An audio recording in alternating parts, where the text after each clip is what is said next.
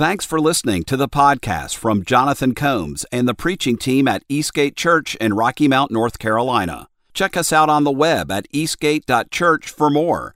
And now, here's the sermon. All right. Good morning, church. So good to see all of you this morning. So thankful you're here. I am going to bring someone up for just a moment. If Miss Amber will come on up here, I want to interview her. Just so you know, the Moores, her and her husband, have been at our church for several years now. But Amber's one of our more prolific disciplers, which is amazing. So I wanted to just give her a moment to share some things she's learned and things like that. So first of all, Amber, if you'll tell us a little about yourself. So I'm Amber Moore, and my husband, like he says, Joseph Moore. For y'all that don't know him, he's the bearded one around here. And so I've got two kids, Noah, who's 15, and Samantha, she is 9. And I work in IT. I can't fix your computer, but more communications. Good. So first of all, let me ask you this. How has discipleship, life-on-life discipleship, helped you with your spiritual growth, spiritual maturity? It definitely has provided that foundation for me to really understand how to study the Bible. It's a place you can go back to. The material is great, but I think one of the most important things, it gives you the tools to learn how to study the Bible for yourself, and then it gives you relationships with people. For me, just beautiful sisters in Christ that you can go through life with and encourage one another. Yeah, that's great. So it's a formal material, but the intent is that it will become organic, That's right. You can build relationships, and it gives you tools, like any good student gets tools. So what's unique about your story, though, is you've had the privilege now of discipling several people. How many now?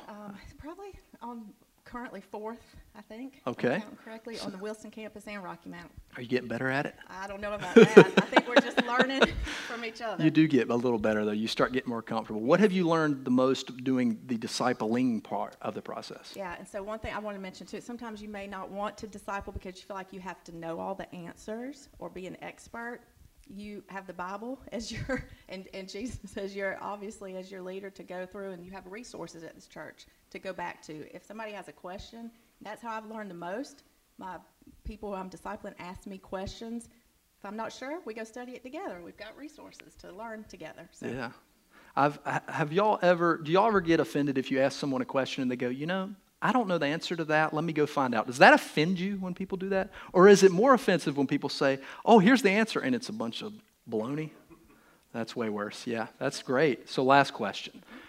Maybe there's somebody on the fence here today that could be discipling, or would there's a part of them that knows they want to go through the discipleship process with someone. What would you say if they're on the fence right now to get them over here?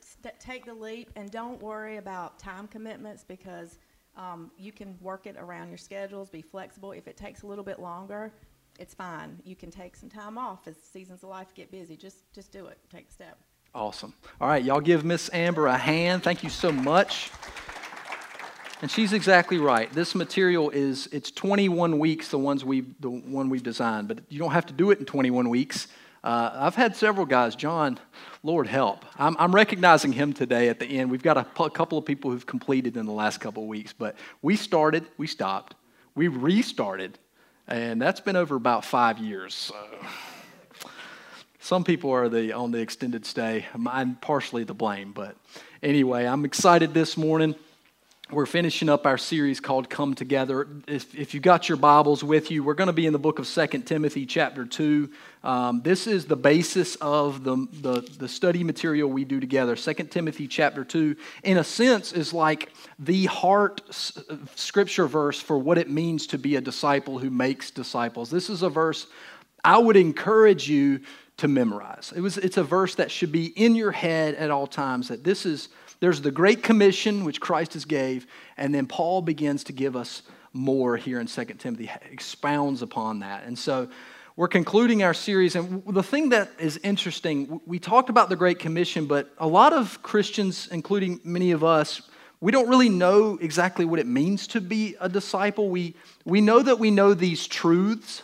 We know these certain things about God. We know about salvation. We know about grace. And we've learned these things over time, but perhaps we never really experienced some sort of discipleship process. Someone who came alongside us and said, this is what it means to follow Christ. This is what it looks like to read your Bible. This is how you study it. This is how I pray. You can build on this. A lot of us just really haven't experienced that, and so we feel like we don't know how to pass that on, which is problematic when we run into 2 Timothy chapter 2, verse 2. And so we begin to say, well, maybe I'm a Christian, but this discipleship thing isn't for me.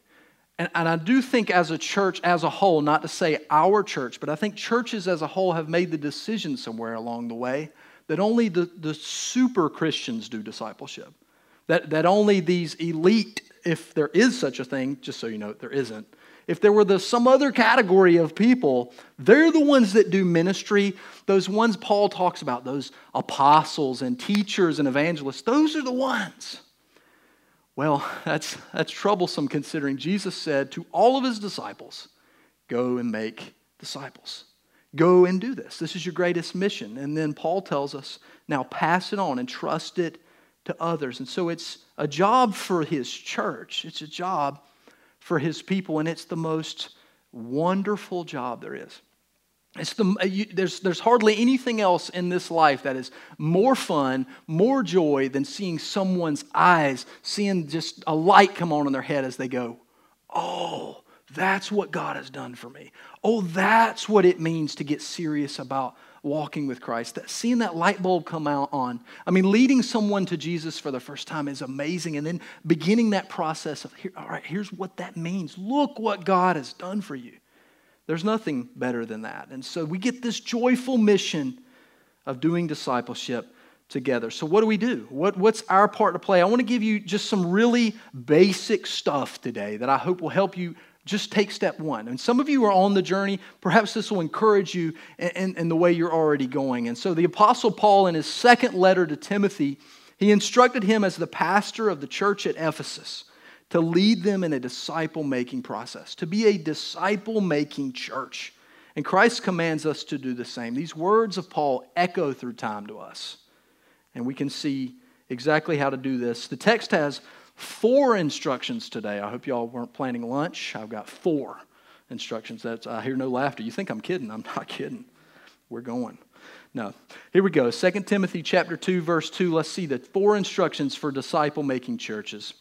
Just one verse, so we are in luck. And what you have heard, verse 2, and what you have heard from me in the presence of many witnesses, entrust to faithful men who will be able to teach others also. God bless the reading of his word. Amen? We'll be able to entrust this message to you and pass it on to others. So here's the first instruction to be in a disciple-making church. Be relational. Now that first one is the hardest one for me. It's the hardest of all the instructions because this goofy introvert likes to be alone. And I often see people as projects rather than people. I'm sorry, this is who I am, so I have to come at you knowing, oh, right, I've got problems. I've got things I need to overcome. Now, there's strength in that. There's strength in my personality in that I can encourage and push people to great things, I think. But at the same time, sometimes I miss compassion, empathy. This first instruction is so important. It's so much a part of what the gospel is about. It's be relational. Look at Paul's words. These are consistent both with Jesus, with John, with Paul, all of his apostles. They say things like this. Circle the word in your notes or in your Bible, even if you like. Circle the word my child. My child. He says, then, my child. Now, then, he's pointing back, just so you know, a piece of information. These chapters that you have in your Bible, they're not original. All right? So I hope that doesn't blow you up. But some English-speaking person down the road said, okay, people are going to have trouble finding their way. So let's put some chapter markers in here. Paul just wrote a letter. It was straight, all right? So he says, okay, then, my child, then. What is then? Everything I just said so far in this letter. What have I just said? He's just told Timothy, he's reminded him of some stuff. He said, Timothy, I'm so proud of you. I'm praying for you. I'm reminded of your sincere faith that was passed down from your mother and your grandmother, how you just have a genuine faith. I'm also reminded of how At times you can be fearful because it seems Timothy is a young man. And so he's saying, to drive out that fear, remember who you are in Christ, and don't be ashamed of the gospel. This is all in chapter 1. And he says, don't be ashamed of me either, because at this point, Paul, this is probably one of the last, if not the last letter that the Apostle Paul wrote. He's probably in chains in Rome, very close to his own martyrdom. So he's writing to Timothy in a precarious spot, and he's saying, hey, don't be ashamed of the gospel, and don't be ashamed of me, your discipler, your mentor. Don't be ashamed of me. I know where my road is heading. I know it looks bleak. And there are a lot of people around me have left me on this journey. He says, but don't be ashamed of me, because I am thankful for what Christ is doing. So he says all these things to Timothy. And it's the second time in this piece of the letter he says, my child. The Greek word here for child is teknon. Now, it could have used a lot of different words. It used the word teknon here, which has to do with someone who is dependent upon someone else, a child that is dependent. And what he's saying is, everything that I have instilled in you, now depend on that. That's the reason he calls him this type of child. You are my spiritual son. I have passed on all my knowledge to you. You've been on this journey with me. And so now, my child, be strengthened by the grace. My spiritual son, be strong. Don't be weak. Don't be fearful. Don't be ashamed. Instead, here's your word, be strong. Be strengthened. This is one of those imperatives in the text. Not strong in yourself. Some of us are really good at that. I know that's kind of my leaning is, I can do this myself. I can take care of myself. I'll be all right. I can just kind of bull my way through a situation, sometimes getting myself in places that I shouldn't have ever been. No, he doesn't tell that to Timothy. He says, be strengthened in the grace. The grace by whom? Christ Jesus, this unmerited favor. So, but discipleship always begins in a relationship with Jesus. In Him, with Him, through Him. Look at Mark chapter 3. It says that Jesus appointed 12, whom He also named apostles, so that they might be with Him. They might be with Him. Now here's an interesting thought, and I'm still wrestling with how to manage this in my life. Because here's part of the problem with our American culture. Our American church is we are super busy. And we've got a lot to do. And all of it, if we break it down, we're like, it all seems important, except for the fact that so little of it has any spiritual connotation. So very little of it has eternal perspective in mind. And I'm not making you feel guilty. I feel this too. Such that when I think about what Paul did, when I go even further back and think about what Jesus did, what did He do? He just spent a whole lot of time with 12 guys. And He spent a whole lot of time with 70 and then 500. But the most with these 12. And what did they go on to do? Here we are at church today. In another continent. That's what they went on to do. And so, here's what Robert Coleman, it's awesome, it's encouraging, it's also troubling at the same time. Robert Coleman in his book, The Master Plan of Evangelism, my readers in the room, this is a great book. It's like a foundational book. A lot of your pastors, a lot of your ministers that you've been under have probably read it. He says this, Robert Coleman says, amazing as it may seem, all Jesus did to teach these men His way was to draw them close to Himself. He was His own school and curriculum. What did He do right? He said, I've got time for you. I've got time to spend with you. I would encourage you, maybe you're not the Messiah, you're not Jesus, so maybe don't try to take on 12. But what would it look like to take on one? To say, this is a person I'm going to spend a great deal of my time with because I can tell they're hungry for the gospel. They're hungry for more. Maybe I'll spend it with 3. This is the idea of life on life, is that we've given you something to do, but that's not the point. The point isn't that, we'll check these boxes off. Irrelevant. The point is that you would begin to spend time together talking about your walk with Christ together, and that something life-changing would occur over time spent. That is amazing. That's what Jesus did. There's other places I could go, but look at what the people say is Peter and John, they come before the Jerusalem council for preaching. They heal this man as they're coming up to to the temple there in Jerusalem. There's this man at the gate called Beautiful who's begging, and they say, hey, silver and gold I don't have, but what I do have I'll give you. Get up and walk, be healed in the name of Jesus. And so now this crippled man comes tearing into the temple going, I'm healed. And everybody's like, well, we've been seeing you for years down there, freaking everybody out. Hey, they healed me in the name of Jesus. And Peter and John came in there preaching the gospel and got themselves in a whole bunch of trouble. As I've noticed, the name of Jesus often does. You start preaching in your workplace, you start telling people about Christ openly, you're eventually going to rub some people the wrong way. And so there was a lot of people in Jerusalem that were troubled by this. And so they came before the council. And I love what Acts chapter 4, verse 13 says. It's so great. It says, now when they being this council, they saw the boldness of Peter and John and perceived that they were uneducated, common men. These are fishermen. They were astonished. They recognized these key words, that they had been with Jesus. Something was different about these men who spent time with Christ. There was something unique about them. I think it's a lot of things. First of all, they know who they are. They really know who they are. They're confident in themselves, maybe unlike they've ever been in their lives. Yeah, they had all this confidence in their craft before, but you know what Jesus did? He showed up, got on the boat, and said, hey, let's go out and fish. And the guys are like, it's the middle of the day. We're not going to catch anything. And God, what did they catch? Way too much. What was Jesus doing in that moment? I don't want you to be confident in this silly stuff anymore. I don't need your confidence to be in my craft. I'm a good fisherman. No, you're a really good fisherman when it comes to the gospel. That's who you really are. Who you really are, doctor, police officer, who you really are in this room is a fisher of men.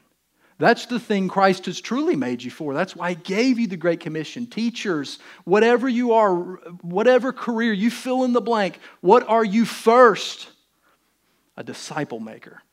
That is your primary purpose on this earth, which could be very encouraging to you when things are up and down at work, when money's not all right, when things go wrong, when there's sickness and all. You can look and go, well, my primary purpose is this. How am I doing at that? It doesn't matter that I don't make as much as the Joneses down the street or that things don't go exactly the way I had dreamed them in my head. No, my primary purpose is disciple maker. How am I doing at that? And if I'm not doing well at that, then all this other stuff I'm accruing that will become dust eventually. Does it matter? Now I'm kind of painting a pretty strong argument. And there's something that's true about good, honest work. Paul also says a man who doesn't take care of his family is worse than an unbeliever. So don't hear me say, hey, just go on doing ministry or whatever and don't worry about working. This is a both and sermon, okay? This is continue as you go making disciples, but spend time with people. You cannot do discipleship alone. You can't. You can't do this one-on-one or getting a group of people together. You can't do that without being relational. True disciples recognize this, that there's a vertical relationship and a horizontal relationship. This is always going to be true in your life. Vertically, I would ask you this, and this is really the first and big question. How is my relationship, how am I being relational with my Savior? Am I spending time with Him? Would people say of me as they said of Peter and John, we can tell you've been with Jesus? That's a really good question. Would other people, if I could go into your workplace today and I asked them, what can you tell me about such and such? What can you tell me about this person? Would they say, they're really joyful, they're really hopeful. I can tell that they spend time with Jesus. They talk about Him. Or would they say, hey, he kind of keeps his head down. I don't really know him. That would be possibly what they would say about me in the workplace. So I have to fight that. I have to come out of my shell. And I've noticed something, church, something wonderful. The more I spend time with Jesus, the more I'm kind of like Him in the public. The more I'm less of this introverted, hermit kind of type. When I spend time with Jesus, I get a heart for others. I wonder what people say of you, this person's been with Jesus. And then this horizontal things, and we used to talk about this a lot. I haven't shared it as much lately, but do you have 3 key human relationships. 3, do you have a Paul, like he says to Timothy, a Paul, a spiritual father in the faith? Someone you can call today if you're having trouble in your marriage, something's wrong with your budget, something's wrong with you, your head's not on straight. Is there somebody you can call today and go, I need help, my friend? Give me some advice. Tell me where to go. Let me spend some time with you. Do you have that person? I wonder if you get to an age at some point where you don't have that person. I don't know. I'm not there yet. I know that. I think for most of our life we have a spiritual Paul. And then the next one is, do you have a spiritual Barnabas? This is a guy who rolled with Paul. They spent time together. They went on mission together. Do you have somebody you can just kind of rub shoulders with and say, hey, I'm facing this today. Well, I'm facing that too. And go, oh, well, how are you dealing with that? Someone that's a comrade, if you will. And then there's a Timothy, a spiritual son, someone you're pouring into. And here's the great thing about the Timothy relationship. You learn the most. You learn the most there. Because like Amber said, and you know this is true, if you've ever tried to teach a child or teach anybody, they're going to come up with questions you never thought of. Kids are great for this. They'll ask these questions that seem irrelevant to you, like, why is the grass green? If I'm going to give you a legitimate answer, I don't know. Something about chloroform? I don't know. I got to look this up. Chlorophyll, chloroform? Chloroform's the thing you like knock people out or something. I don't know. See, I don't know. I'd have to look this up. Why is the sky blue? Ozones? I don't know. God did it. I mean, there's your base answer to your child. Well, I don't know. God did it. I'd like to go a step further because I'm a weirdo. I've never asked the question, why is the grass green? And that's the kind of questions that new believers ask that you haven't thought of before or just haven't thought of in a long time. Why did God have to send his son? Why couldn't God have done it another way? Boy, there's a question you may have never been asked. Why is there bad stuff in the world? You've heard people ask this, but have you ever really tried to address it? Why did God allow evil? You start going through the Bible with people, start asking, and they'll come up with questions. You're like, wow, I never saw it that way. And guess what you get to do? Research and learn. Because we never get too old to learn. And if you don't like learning, I got bad news. I have a suspicion that in heaven we're going to keep learning. I could be wrong, but I have a good feeling that this infinite God, this God that cannot be fully understood, I don't think it's suddenly in heaven we go, well, I totally get this infinite God. I don't think so. I think we will continue to see the depths of his grace and his mercy and his love. We will learn new things for eternity. Christians, continue to be learners. Here's the second instruction. First, be relational. Second, be discipled. Find someone who can pour in to you. Even if it's not someone at this moment that you can be poured into in person, maybe there's someone you can find, but that one-on-one, that organic relationship, there's nothing better. Be discipled. This is what he says in verse 2, the second section here. He says, you then, my child, be strengthened, that is in Christ Jesus, and what you have heard in the presence of many witnesses. I want you to continue, Timothy, to come back to this thing you've heard. Now, what is he talking about? What is the thing he has heard? There's a lot of different ideas about what this could mean in the text. He says, in the presence of many witnesses, there's a lot of different commentators and people writing on the subject that think what Paul is referring to is, I don't want you to forget the laying on of hands that we did for you when we called you to the ministry. I don't want you to forget this ordination that we gave for you. That's one view. I think, though, more likely it's a both and. Paul is reminding Timothy not only that, hey, we laid our hands on you and called you to ministry, but not just that.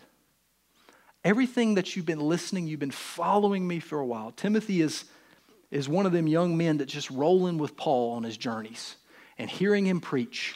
And then when they're alone, hearing him teach. And there's this one-on-one time, and there's what he's hearing corporately. And Paul's reminding him, hey, the stuff you've heard from me in the presence of many witnesses, pass that stuff on. Don't keep that to yourself. So similar to what Jesus had done. Now, Paul is doing what Christ had commanded him. Timothy is now instructed to follow in that line of thinking. Widespread, spread the knowledge that you've learned both through me, through Christ. Now, there's a cost to this. I like to be honest when I give you the good news. I want to give you the whole news, not just partial. Jesus says there's a cost to being this kind of disciple. This is why in the book of Luke, and I believe it's in one of the other Gospels, but I often go to Luke 23, he says, if anyone would come after me, let him deny himself, take up his cross daily, and follow me. That the idea of discipleship is an ongoing, day-to-day chasing after Christ, imitating Him, denying your own random whatever, unless it lines up underneath what Christ is trying to do, and you put that aside and you follow Jesus. This is this idea of self-denial, but not in an Eastern kind of sense, which is like putting off self in such a way that you could reach nirvana or something, that you're separating yourself from self, like this really mystical stuff. That's not what Jesus is talking about. He's saying, I'm going to lay down. I've got this little basket of dreams and all this stuff that I think will make me happy. And God, and through Christ, is telling us, this stuff is never going to make you happy, and it's not your mission. I'm going to make the decision. I'm going to deny myself, take up the cross, not His cross, but take up my cross, which is whatever Christ has called me to in my generation, and follow after Him. And then he goes on, Jesus goes on in Matthew 11, he says, come to me all who labor and are heavy laden, and I will give you rest. Take my yoke upon you and learn from me, for I am gentle and lowly in heart, and you will find rest for your souls. For what? My yoke is easy and my burden is light. Do you see just the almost paradoxical way that Christ talks about discipleship? But I see it, and there's joy in it. Because the hard part is, I've got to take all this big basket of stuff that I thought was right for me. I've got to put it down and say, all right, Christ, I'm yours. Where do you want me? What do you need me to do? You know, any of you bosses, employers in the room, your best employers are those ones that go, what do you need me to do? Where do you want me to be? When do you want me to be there? I'm going to be on time. I'm going to be ready, and I'm going to work hard. That's what Christ has commanded us. He says, put this stuff down and just say yes. But guess what? Here's the wonderful news. My yoke is easy. My burden is light. Why is it light? How can Jesus say this? Jesus, you just asked me to set down my mess and follow you. How is that easy? Well, because the way in which I operate is I do all the work through you. This crazy thing, when I empty this piece and I say, all right, God, I'm yours, fill me. Now He can operate through me to people. So that now when I spend time with Jesus, they might say, man, I can tell you've been walking with the Lord. I can tell you've been walking with Jesus because the kindness you've shown me, the words that you're saying to me, the way in which you're treating me, no one treats me like that. No one cares. You'll find this anywhere you go. Ask anybody, just about anybody in your life, in your neighborhood, walk the neighborhood and say, do you feel like people care for you? It's like a common thing that I hear among people in this generation. Like this, it just seems like no one really cares. Spend some time with Jesus and people will go, wow, why? Why are you here? Why are you talking to me right now? Why are you being nice? Why do you want to do this for me? Because His burden, His yoke is light. And when He starts to use and speak through me, I start to go, wait a minute. This was never meant to be in my own strength. I just needed to set this aside and say, all right, Christ, I am all yours. You are Lord of all. This is what Paul tells the Corinthian church, in fact. He says, imitate me as I imitate Christ. So, my friends, if you're looking for someone, I know this. I need someone to pour out in me. I need someone that I can call when I need it. I need someone who can disciple me. Who are you looking for? It's very simple. Who in your life is imitating Christ? You can look at the way they speak. You can look at the way they act, the way they work. That person's walking with Christ. As Paul said, imitate me as I imitate Christ. Now, this has been my pathway, and I would encourage you, pause for just a moment. Believer in the room, pause for a moment and think about the many witnesses, as Paul said. Paul says, in the presence of many witnesses. Who have been the many witnesses in your life? Who have been those disciplers in your life? When I look back to where I am now, it took a village. It took a lot of people at specific times in my life to encourage me to stop being a goofball at one point, to stop chasing girls at one point, to stop thinking that, this is the stuff that's going to make me happy. I needed a whole lot of people on this journey to say, wait, that's not what you're looking for. That's not right. That's not it. And people that would guide me through this. It first started for me in my home.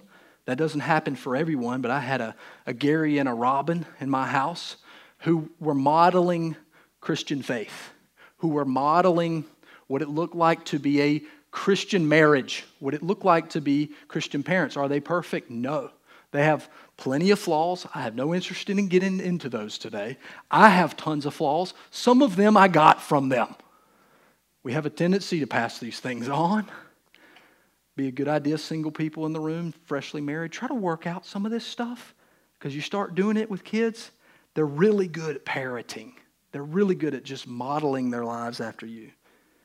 And so I got this organic kind of stuff from my parents. I watched, I saw, I heard the way they spoke. There were teachings in there.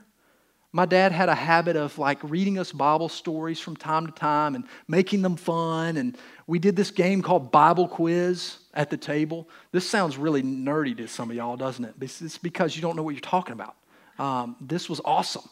Just try this kind of stuff with your kids sometimes. Your kids just want to talk to you. They want to know more about you. They just do.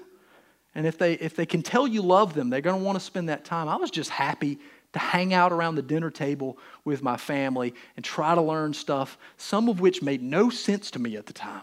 Shadrach, Meshach, and Abednego? What kind of crazy names are those? Who are the 3 Hebrew children that were thrown in the fiery furnace? And then I'd get a penny. You can make this game cheap, y'all. Pennies. Pennies. They don't add up to much unless you play night after night. And then we'd compete. My little sister, she didn't learn as much about the Bible because she'd goof off too much and wouldn't know the answers. But it was a competition between me and my brother Stephen. All right, whoever gets the most pennies. Silly stuff like that. Was it formal? Absolutely not. It was organic. But there was gaps. There was gaps in my learning that some other people had to fill in. But I'm so thankful for my parents. And then there was another man that was just in my teenage years, and I needed a few people in my teenage years. I'm thankful for my youth leaders, those people who are doing youth ministry here. If you're called to youth ministry, understand something. People make life-changing decisions in that time period. In those teenage years, people get serious about their faith or they walk away completely from it and may not come back for a while. I had this man from the Czech Republic named Anthony Vahala. And he was our kind of interim youth pastor for a little while. I called him the persecutor. Because not only did he just have no time for my goofy thoughts about, but I like this girl, or this is the kind of stuff, he would just shut it down in a very, I don't know if everybody from Czech is like this, but just shut it down. He loved hockey and he loved to run. He would show up at my house after I had just downed a full Pepsi and say, let's go for a run. Let's go take a run. I'm like, dude, I'm going to vomit if I go run right now. He would show up. That's why I started calling him the persecutor. God sent that man for me. Now, I know he had a lot of other reasons for being where he was in his stage, but my perspective, he helped me get from point A to point B. And then there was another man named Greg Gorgoni who helped me along that journey, showed me more of the sweet side. He wasn't so persecuting. And then there was a man in college named Brad Woodruff who took me through a very formal training, taught me a lot of stuff, helped me along that journey. And then finally I came full circle and my dad took me through the life-on-life material that now we teach here at the church. It took a lot of people in this journey, but the thing is, I made a decision I needed it. And I can't make that decision for you. No one can make that decision for you. You want to move on from what you're struggling with today? Would you like in a year to be able to say, I don't want to continue to be struggling in that sin area today and a year from now. I'm tired of being this way. I want to overcome this addiction. I want to overcome this anger problem I've got. I want to overcome this. Or maybe it's nothing negative. Maybe it's, at this point in my journey with the Lord, I feel like I should have some better understandings. I shouldn't be so stuck. Look, now I'm starting to have kids. I've got teenagers now, and I need to know how to address these things. This is the all-encompassing idea of being discipled. Think of all the people who've invested in you spiritually. And think of how sad it would be if you decided to just go ahead and pull yourself out of the game. Say, I'm not going to be a part of someone else's journey. It's not the right idea. Someone, probably starting with your children, needs you to bear witness. Here's the third instruction. Be disciple makers.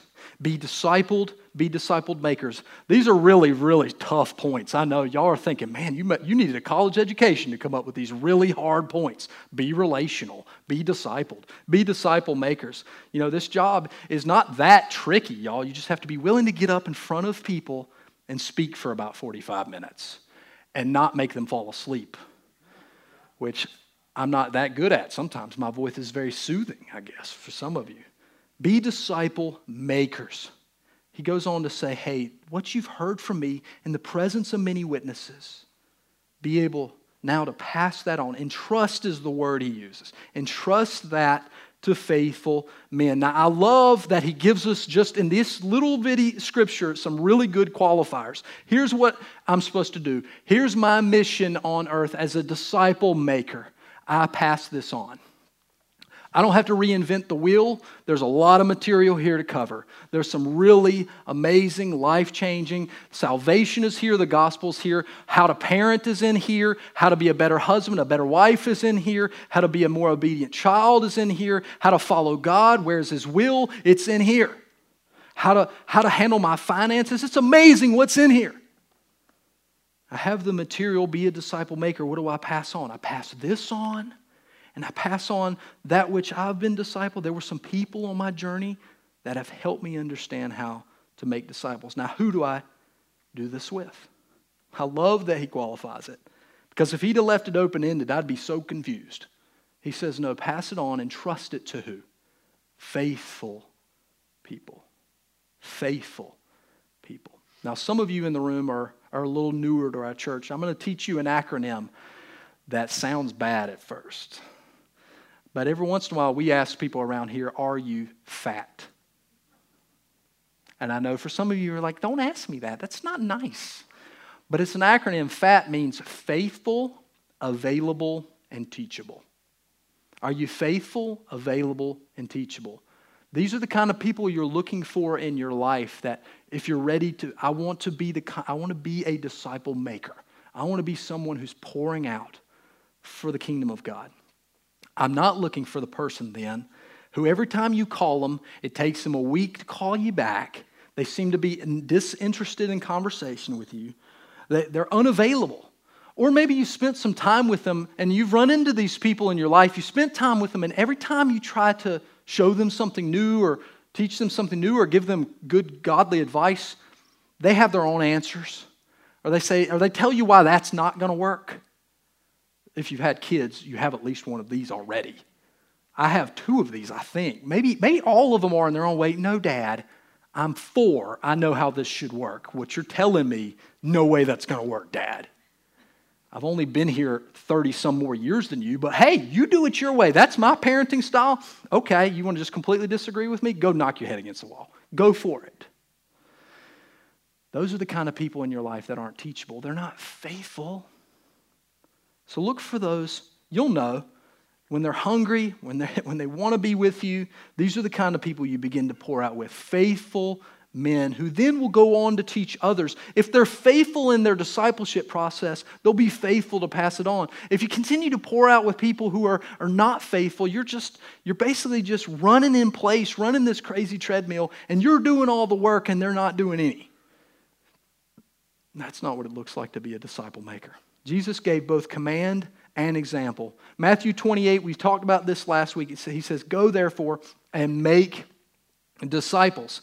And then in John, he qualifies that. He says, I have given you an example that you should do just as I have done to you. So here's where that American culture, that thing just smacks me in the face again. I go, what did Jesus do? He spent a ton of time with people. He poured out his life with them. He says that's your strategy. Spend time with people. But Jonathan, I already do Sunday mornings, and you're asking me to do this community group stuff. I don't think I can do anything else. What about those people at your workplace? You got to spend every day with them. What about at home? Don't you spend time with your husband, your wife? Don't you spend time with your kids? What about this person at church that just keeps maybe there's someone here that just kind of is drawn to you. Do you think that's a coincidence? I don't know. I think not. I've given you an example. Do just as I've done to you. Spend time with people. Boy, this one is so challenging to me. Because at night I often, when my work day's done, I just kind of want to veg out and re-energize myself. But this should be starting at home, where my kids all the time want to spend just an outrageous amount of time with me. I think it's odd, but maybe it's a great thing. I don't know how your children are or were. Maybe this is normal. My kids do not know how to entertain themselves. All four of them, they need daddy and mommy. And daddy's fun. Daddy does strange things. You want to spend time with him, and I just want to be alone. He says, I've given you an example. Do to them what I've done for you. He's eating with them. They're traveling together 3 years. Paul told Timothy to follow his pattern. He says in 2 Timothy chapter 1, just the previous chapter, he says, follow the pattern of sound words that you've heard from me in the faith and love that are in Christ Jesus. By the Holy Spirit who dwells within us, guard the good deposit entrusted to you. Guard it with your life and hand it on to the next generation. This crazy thing about Christianity is we were always just one generation from this whole thing falling apart. One generation, all it takes is for us to say, we're not going to do anything with this, we're not going to pass it on, and the next group knows nothing of him. And this happened. All you got to do is go back and read the Old Testament. They lost the law at one point. They lost it. Nehemiah goes and discovers it, and they all tear their clothes. They're like, oh my goodness, can you see this? They lost the Bible. And this could happen to us in one generation. I used to run track in high school, and I've heard this illustration before, but I want to pass it on to you one more time. In high school, I did the 4x800 relay. I was a long distance guy, so I did the 800, the 4x800, the mile, and the 2 mile, all in the same meet. By the time I was done, I was totally gassed. But the 800, you run 2 big laps, and you run as fast as you can for that 800. And so, anyway, the 4x8, you got 4 guys, and you hand off a baton. Now, what's really challenging about all this is you're already running really fast and you're already not considering the handoff. Of all the things you're having to think about, the handoff is the minimum thing. How hard is it to simply hand somebody something? That's easy. The hard part is running this crazy race. And yet, this is a funny statistic to me. Since 1988, I had to look this up again because I knew it was a thing. The U.S. Olympic men's 4x100 team, these are the fastest men in the world. Arguably the fastest team in the whole world. Since 1988, they've won 12 medals. 12 medals. They've also been disqualified 12 times for missing the handoff. So here they are, hauling, moving, fastest men in the world, and they can't make the handoff. You can watch video after video of these crazy things that make you go, oh, of all the things to screw up. You started on time, you were outrunning everybody, and you just couldn't simply pass this. The thing doesn't even weigh a pound. You couldn't hand it off.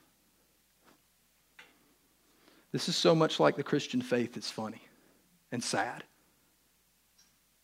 The thing that is, my yoke is light, my burden is easy, the weightless thing. And you go, but I'm running this race. I'm running so hard. I can't pass this thing off. It takes too much time. I got all this other running to do. And if you don't do this part, it doesn't matter how fast you run. It's irrelevant. Oh, but I'm booking it. Look at all the ministry I'm doing. Look at all the great stuff I'm doing. Look at how hard I work and how much I've amassed. And yet I did not tell my son about Jesus. Yet I did not pass on the gospel to my children. It's irrelevant how hard you run. You're running in a circle like a guinea pig on his little goofy wheel. This 1 pound weight, he says, my yoke is light, my burden is easy. But if you don't pass it on, this next generation will run in vain. They will run for nothing. Are you obeying Christ's command? You can pop up this image. This is the way in which we do it here. But it's just the beginning of something. It's a relationship builder so that you would go on to grow in your faith and teach others. Here's the last thing. I've got to hurry. Be strategic. The last instruction, be strategic. Notice Paul's gift to Timothy here. He says, I don't just want you to give this out willy-nilly. I want you to guard the deposit, and I want you to entrust it to faithful people. What are these faithful people like? Yeah, they're available, they're teachable. He qualifies it this way. These are the kind of people who will pass it on. These are the kind of people who will be able to teach others. Now, I want you to know something about this life-on-life material we do here, and I do hope if you've not been discipled before, you would do this. If you've got the talent for making disciples, please get plugged in. We need to be making disciples. It's the Great Commission. But here's the qualifier he gives, and this is why I often use it as the very first lesson I do with someone. It's either the first or the sixth. You have this flexibility. Here's what I mean. This lesson is called the challenge. And the challenge is such that, hey, the stuff I'm telling you right now, will you agree to pass it on to somebody? And if someone says, I don't have time for that, or I don't feel comfortable with that, okay, well, let's just stop right here, and you come back in a year. You come back in 6 months and tell me when you're ready to do this. Why? Because that's the qualifier that Scripture gives us. Are they the kind of person who will receive and pass on? Are they the kind of faithful people who will be able to teach? The word here is didaxai, which means to instill doctrine. This is what it means to teach, that you would pass on that which you've learned about Scripture through discipleship. His strategy was this. Mark 3 he says, he appointed 12 so that they might be with him and that he might send them out to preach. Here's what Robert Coleman says about that in the Master Plan of Evangelism. The time which Jesus invested in these few disciples was so much more by comparison to that given to others that it can only be regarded as a deliberate strategy. He actually spent more time with his disciples than with everybody else in the world put together. 3 years of just constant care. And here's his strategy. You can pop this image up. This is the strategy that Paul then imitates from Christ. Paul pours out to Timothy.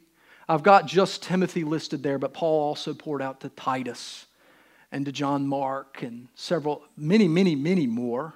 But the ones that go on to be book writers and to be not apostles, but to be leaders in churches of Ephesus, and Titus is in Crete. And what do? They go on, and Paul says, do this. Imitate me as I imitate Christ. What did Christ do? He poured himself out to 3, poured himself out to 12, 70. There were 500 that he spent time with, but he did most of his work with the 12.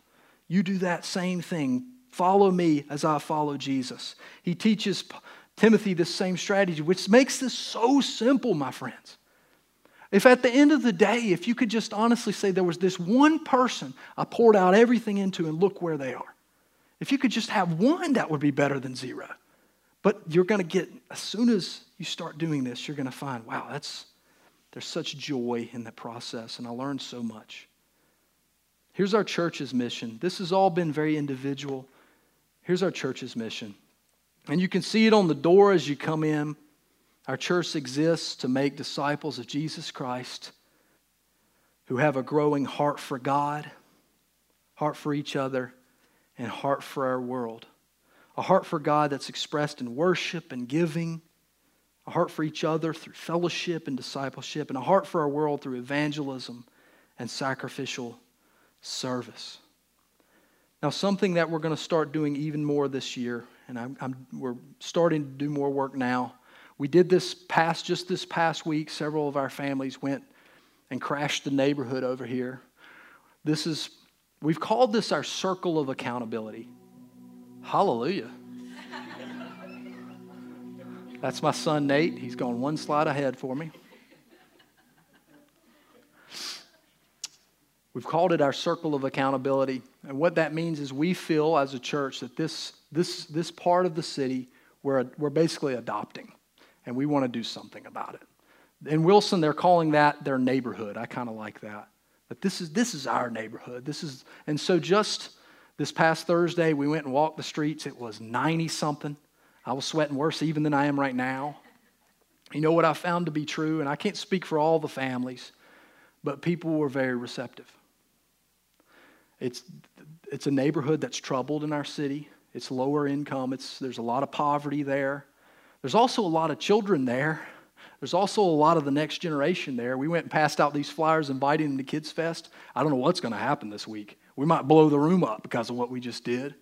But I found that the people were very receptive and seemed...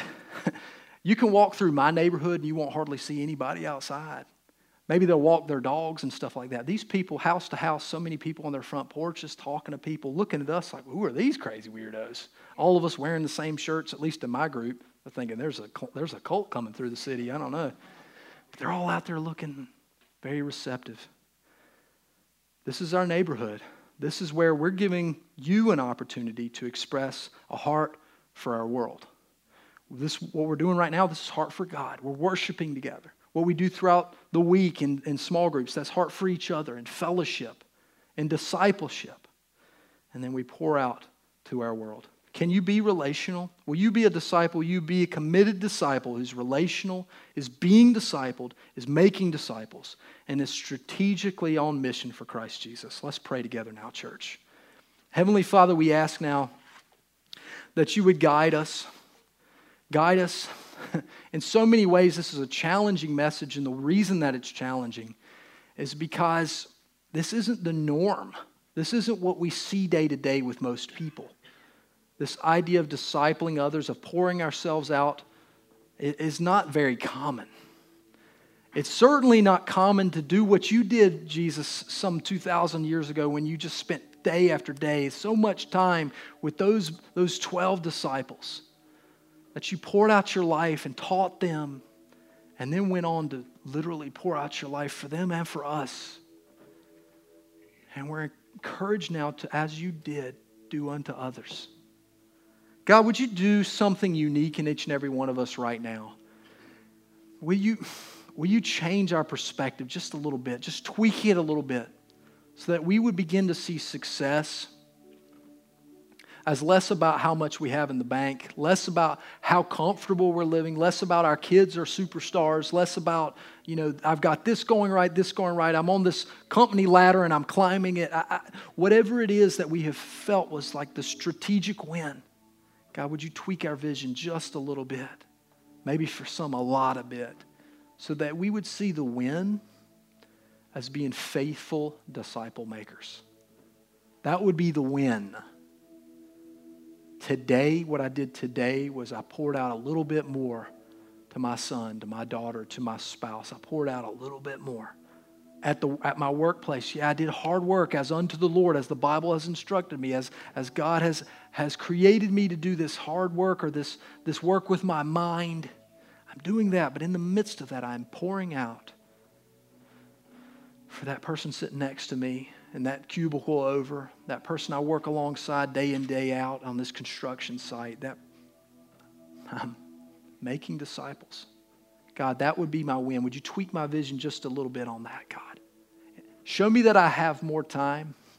It's like the great American thing to say, Lord, I just don't have the time. And yet you've given us all the same amount. You had the same amount when you walked this earth, and look what was accomplished through your disciples. God, I ask now, would you change our vision? Help us to see clearly what you've called us to do. And God, encourage us in this. Remind each and every one of us, including myself, that yes, this burden is light. Begin to pour out through us. I pray for wins in the audience. I pray for wins as we go out into the workplace this week, as we go into our homes. Maybe we've not had any type of really trying to disciple anyone. I pray that you would give us victory as people would be hungry for your word. You do that part, God. We can't change hearts. We can't change the way people react. You can. Call people unto yourself and use us to bring people to Jesus. Use us to disciple others. Help us to be encouraged and free to do it. We love you. We ask now, Lord, that you would be with us this week. In Jesus' name, amen.